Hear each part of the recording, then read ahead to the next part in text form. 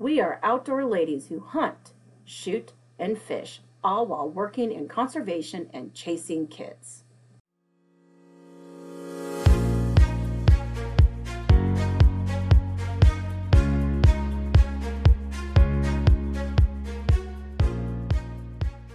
I'm Julia Plugi with the Nebraska Game and Parks Commission.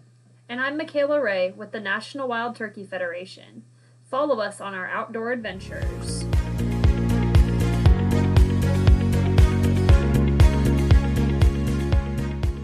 Hello, outdoor ladies. Welcome to the third episode of She Goes Outdoors. So, Julia, I'm really excited for this podcast because we're going to cover some history.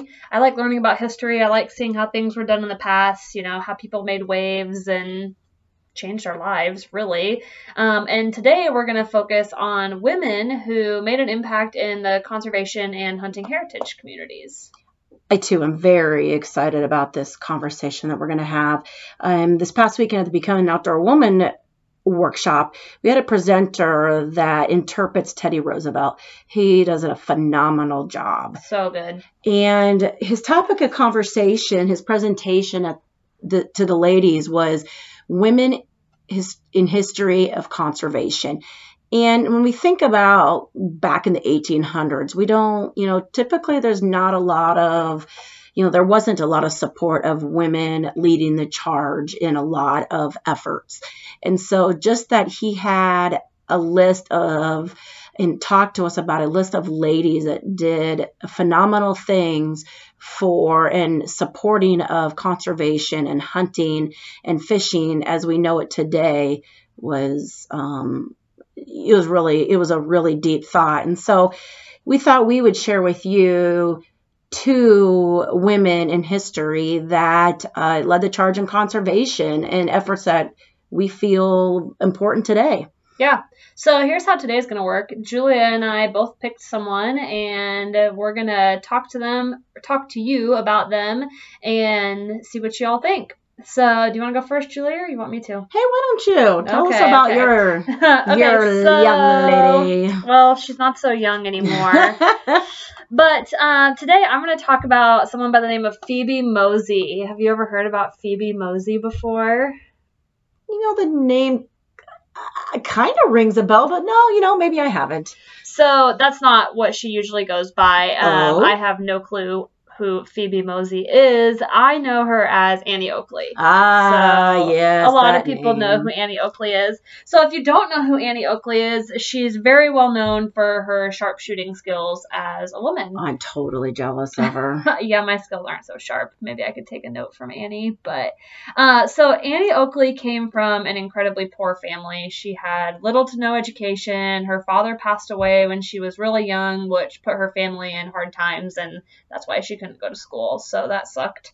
Eventually, she served as a nanny to a family who had some young kids. They treated her really poorly. She actually hated her job. And one weekend, a traveling sharpshooter came to town, and he came to a hotel to do a performance, and so they all went and watched. And while he was there, he placed a bet with the owner of this hotel in Cincinnati that he could beat anybody who came there when it came to shooting. He could outshoot anybody. So this hotel owner, at the time, Annie was 15, took this guy's $100 bet and put Annie up next to him. Well, as you can guess, he lost. Annie won.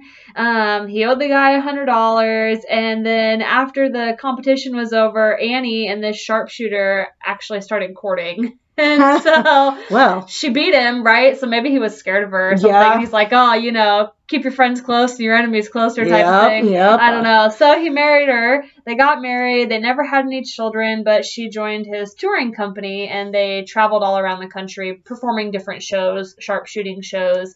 And that's actually where she got the name Annie Oakley. Annie Oakley was her stage name. Cool. And so she just became known as Annie Oakley rather than Phoebe Mosey. So Annie had the opportunity to perform for a lot of really prestigious people like the Queen Queen Victoria, the president of Ooh. France. I think I read something about performing for a dignitary in Italy. So she became really well known. She even made an impact when it came to females in the war. She had a group of women that I can't remember the exact name, but there were 50 women and they all had sharpshooting skills. And she offered up this group of women to serve as sharpshooters in the Spanish-American War. She even said they'd provide their own ammo, their own guns, everything, and the president didn't take her up on the offer. But today we would. Right? But that was like the first time a woman had ever even thought about serving in the war. So she was influential there. And in her autobiography that they wrote, which they didn't find until after she had died, she wrote that she had probably impacted more than 15,000 women in the shooting sports. I'll use the word industry. I guess I don't know if there was an industry at the time, but in the shooting sports world, she had taught more than 15,000 women how to use a gun. And the motto that she lived by, which this is kind of cool, quoted was that she wanted to see every woman know how to handle a gun as naturally as they knew how to handle a baby. I like that. Me I think too. we should make a shirt that says that. Totally. And I think it's so true. I think the more comfortable you become with whatever, firearm, bow, gun, whatever you're taking out into the field, the more natural it comes, the easier it is, and the better shot you are. That's exactly right. We had some ladies that participated in the Become an Outdoor Woman weekend, the handgun shooting workshop. And there was some that were scared of it, and that's okay. It's okay to be scared. Yeah. In fact, you're almost better off just being a little bit scared of it all the time. You remember to handle it safely, and that comes with that as well. But yet you want to become comfortable and know that it is a fun way to either have a shooting sports competition or a hobby or for hunting purposes. And that's an amazing story that, she would have been a great BOW instructor for us. Yeah. So eventually Annie died. She got sick. She died at age 66, which is still pretty old for the time that she was alive. I think it was her shooting skills that kept her alive that long. Probably. And then the love of her life, her husband was so they say he was so heartbroken that he died 18 days later because he just couldn't eat or drink without her. And then he died too. Or she provided the food by hunting them. Maybe that was the case. I forgot to include that. So she was trapping and hunting all before the age of 8, and she would sell the game that she caught or shot to locals who would then sell the game to different hotels and restaurants. And the income she brought in from that paid off her family's farm by the time she was 15. Wow. So that was her family contribution after her dad died. That's awesome. Yeah. So cool there's story. Phoebe Mosey or Annie Oakley. Hey, thanks for sharing. That's cool. So who do you have? I took a little bit of a different angle of outdoor woman. We have conservation today as we know it, and we have land that is protected, animals that are protected because going back to our ladies and gentlemen in the history, even going far back, is actually initiated by Teddy Roosevelt. And, back in the day, they didn't, back in the 1800s, early 1800s, they didn't care about wildlife. They more cared about making money. And who cared about the birds? There's plenty full of them. There's plenty of animals. They were more interested in selling and making a dollar, selling that meat or selling the hide or selling the feathers. And so as I was reading up on some women in history, I came across, at the time, an influential lady. She wasn't poor like Annie Oakley, or Phoebe, I should say. She was a rich lady, but even though she had a lot of money in the 1800s, she still couldn't be real influential because back in the day, females couldn't go on the Senate floor or make a big impact without having support of a male. Right. And so she got word, as this rich woman in Boston, she got word of all the birds that were being killed to make hats. I will say these hats that you were showing me, they are quite gorgeous. They I are get neat. it, They're but neat. they're pretty. And those rich women, they wanted the biggest, most beautiful plumes in their hats. Does Teddy have some of those hats in his tent? I feel like I've seen them He before. does, yep, Yeah. because he talks about that and controlling that, and Teddy Roosevelt had a positive impact on the control of that. And so what this lady, and her name is Harriet Lawrence Hemingway, and Harriet Hemingway, she noticed that all these women were wearing these feathered hats. And she started to learn that she got word of how many birds were being killed for the plumes in these hats.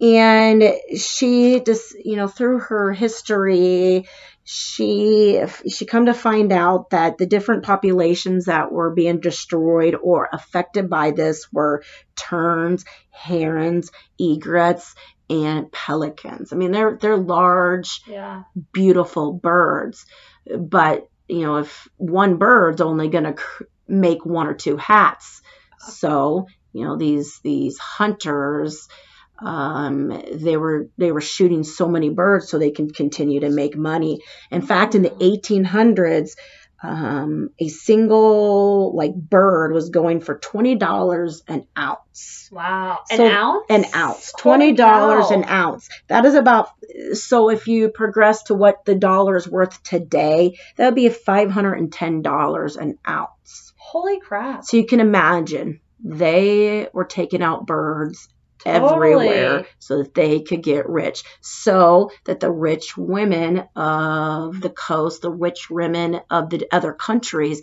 could have beautiful feathered hats. So are you saying these hats are like the equivalent of like a rich woman wearing Prada today, Julia? That's what I'm envisioning an equal equivalent. It could be. An equal equivalent is.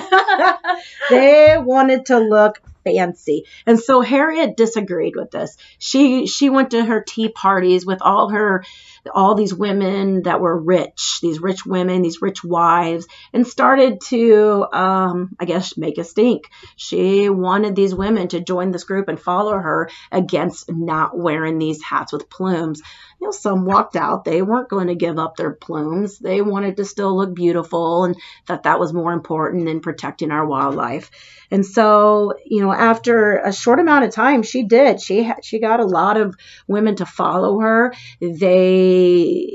Harriet had a very famous husband in Boston, and he was able to help her. Augusta Hemingway was able to help her with her efforts, and together, those two as a couple, and then these other rich women in Boston were able to come up with what we know today as the Audubon Society. Oh. Yeah, and so she was the initiator of the Massachusetts Audubon Society. That's cool. Yep, and through her, her donations, her support, and her money, they were able to set aside at the time 43 acres as a conservation area to preserve birds.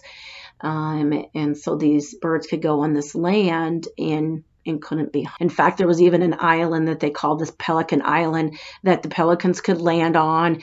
No one was supposed to be able to shoot them on this island. That was the first ever game warden protected the pelicans. And so, cool. It's really cool to see. Today we hunt waterfowl because of the conservation of the population. If we don't control the population, they will get sick. There may not be plenty of food, but these conservations back in the day, like Harriet was protecting these species so that we didn't continue to eliminate. So we got to the point where there were none at all. It took quite a while. It took a long time for the federal charge to come along. Not even till the middle 1900s did finally it was a Federal Protection Act. But luckily she started when she did. That's cool. Yeah. Women have made some huge impacts over time, and sometimes I think I just need to sit down and go back through and learn about these influential women in our history, because there are so many of them, and it's just super cool. It is. And yeah, I'm going to continue to investigate and not investigate, but read up on more and how we can all be influential in Conservation Art and History. Awesome. Well, go out and make a difference, everybody. We can hear about your stories hopefully in the future too, and we'll see you again next week.